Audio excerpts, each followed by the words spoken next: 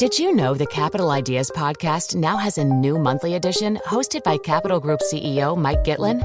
Through the words and experiences of investment professionals, you'll discover who was their best mentor, what's a mistake they made that changed their approach, and how do they find their next great idea. Subscribe wherever you get your podcasts.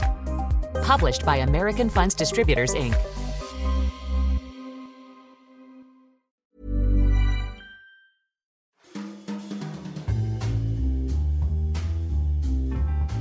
Welcome to Banking Weekly from the Financial Times with me, Patrick Jenkins. Joining me in the studio today are Stephen Morris, our European banking correspondent, and Caroline Binham, our financial regulation correspondent. Down the line, we have David Crow, our banking editor, and Laura Noonan, our US banking editor, joining us from New York. This week, we'll be taking a look at Commerzbank as UniCredit tries to spoil the Deutsche Bank party. Also, Standard Chartered pays a big fine in the US. And finally, a look at US deregulation or re-regulation of foreign banks. First, though, to that Commerzbank story. And David, a few days ago, we broke a story about UniCredit waiting in the wings to try and bid for Germany's second biggest listed bank, even as talks are ongoing between Commerz and Deutsche Bank. Interesting cheekiness from the Italians. Yes, so we've known that the chief executive of UniCredit, Jean-Pierre Mustier, has been interested in Commerzbank for some time. Indeed, he's made some overtures in 2017, we're told, and decided not to proceed then. For two reasons. First, there was a lot of opposition among German politicians. And second, he had his hands full at UniCredit, which has been going through a pretty extensive restructuring. Now that's nearly finished, and Mr. Mustier is betting that the Deutsche Bank Commerzbank merger negotiations could fall apart, and that if they do, Commerzbank will then be in play. And so what once seemed unthinkable could be doable. And of course, for UniCredit, they could spin this as some kind of alternative German banking champion, couldn't they? Because they already have a big lender of their own in Germany, HVB, which they bought several years ago. And combining that with Commerz could be an alternative champion. Yes, and I think they think this is one of their best arguments. The Deutsche Bank Commerzbank deal is likely to result in tens of thousands of job losses. They are the main sort of synergies, as they like to say, or cost cuts as everyone else knows them, that the banks intend to make after completion.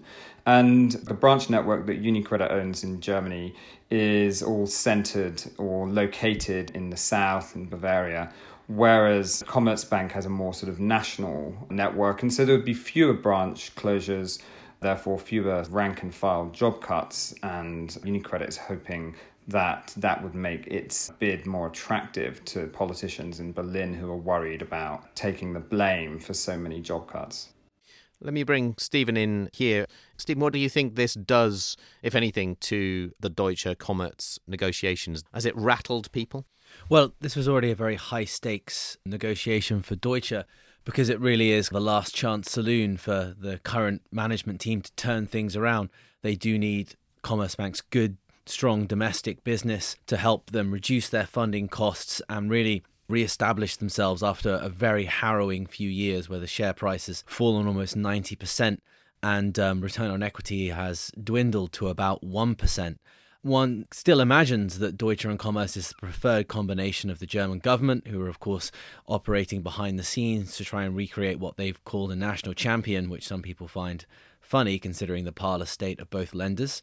But the fact that UniCredit and potentially others as well, like ING or BNP, are there waiting really does add pressure on Deutsche to make this work and make this work quickly. You can see by the reaction of the share prices after David's great scoop this week. Deutsche and UniCredit shares both fell, but Commerzbank went up about 3.5%. So clearly there's one winner in this battle over Commerzbank, and investors are still dubious on the logic of sort of a cross-border European banking merger. It's one that we will probably find out a lot more about in the coming couple of weeks because, as you say, the pressure is on Deutsche and Commerz to get something done relatively quickly on this. We will keep watching. Thank you for that. Let's move on now to our second story and a look at Standard Chartered. So, Caroline, a very big fine.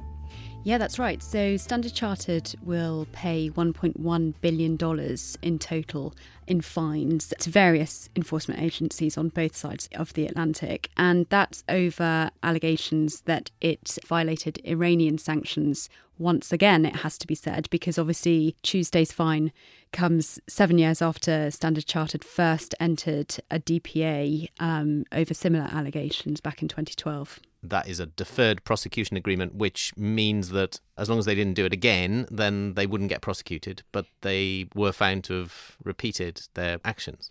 That's right. So recidivism is one element of the size of this particular fine and one reason why the regulators found this particularly troublesome.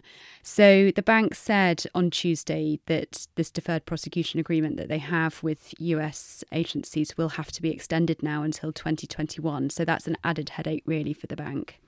Yes, because in practical terms, that means they have monitors, so-called inside the bank, making sure that they're not up to any dodgy dealings, and they just have to be much more cautious about the way they operate, I suppose. That's right. I mean, they did say that they don't have to enter into any new monitorships as a result of the announcement, but you're right in that it essentially is giving them a yellow card, and if they violate it again, it does mean that regulators can once more throw the book at them, and indeed criminal prosecutions might follow.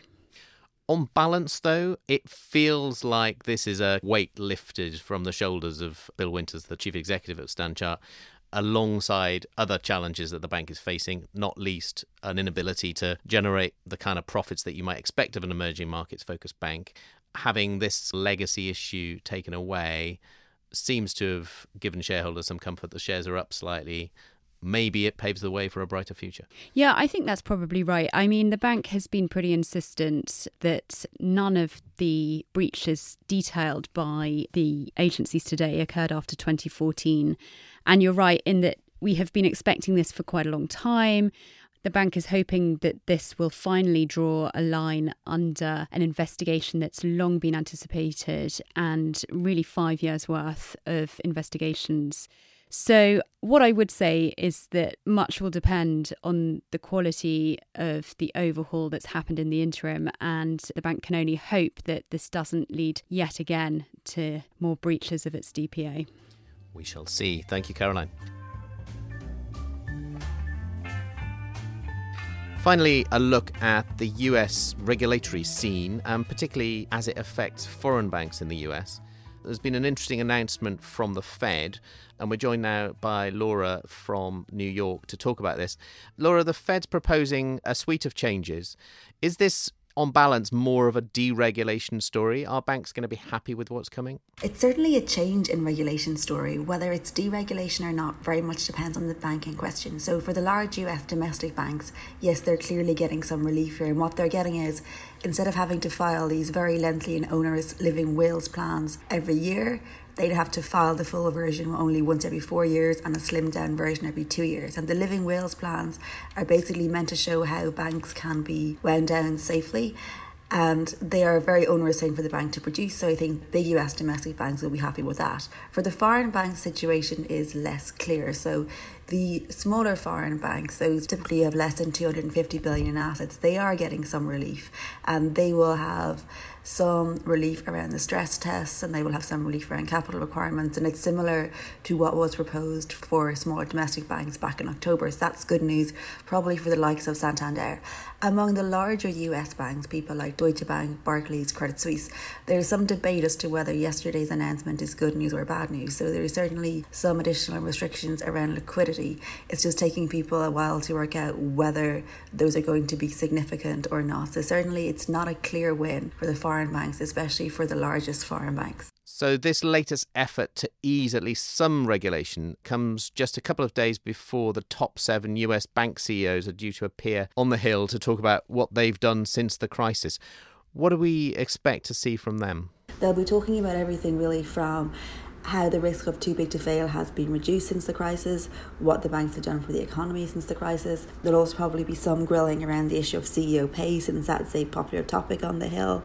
And this is a fairly wide-ranging thing, and you can have a lot of people asking questions, so it will probably fly off in 10 million different directions. I mean, it's kind of a toss-up as to whether this is a serious policy chat or whether it's basically going to be a lot of recriminations and grandstanding. So that will be on Wednesday. Thanks, Laura. Well, that's it for this week. All that's left for me to do is to thank Caroline and Stephen here in London, also David Crow, who was calling in, and Laura from New York. And also thank you for listening. If you're not already an FT subscriber, do take a look at our latest subscription offer at ft.com/offer. And remember, you can keep up to date with all of the latest banking stories at ft.com/banking. Banking Weekly was produced by Fiona Simon. Until next week, goodbye.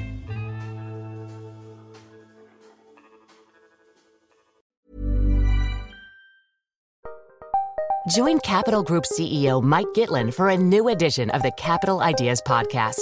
In unscripted conversations with investment professionals, you'll hear real stories about successes and lessons learned, informed by decades of investment experience. It's your look inside one of the world's largest asset managers. New episodes are available monthly. Subscribe wherever you get your podcasts. Invest 30 minutes in an episode today.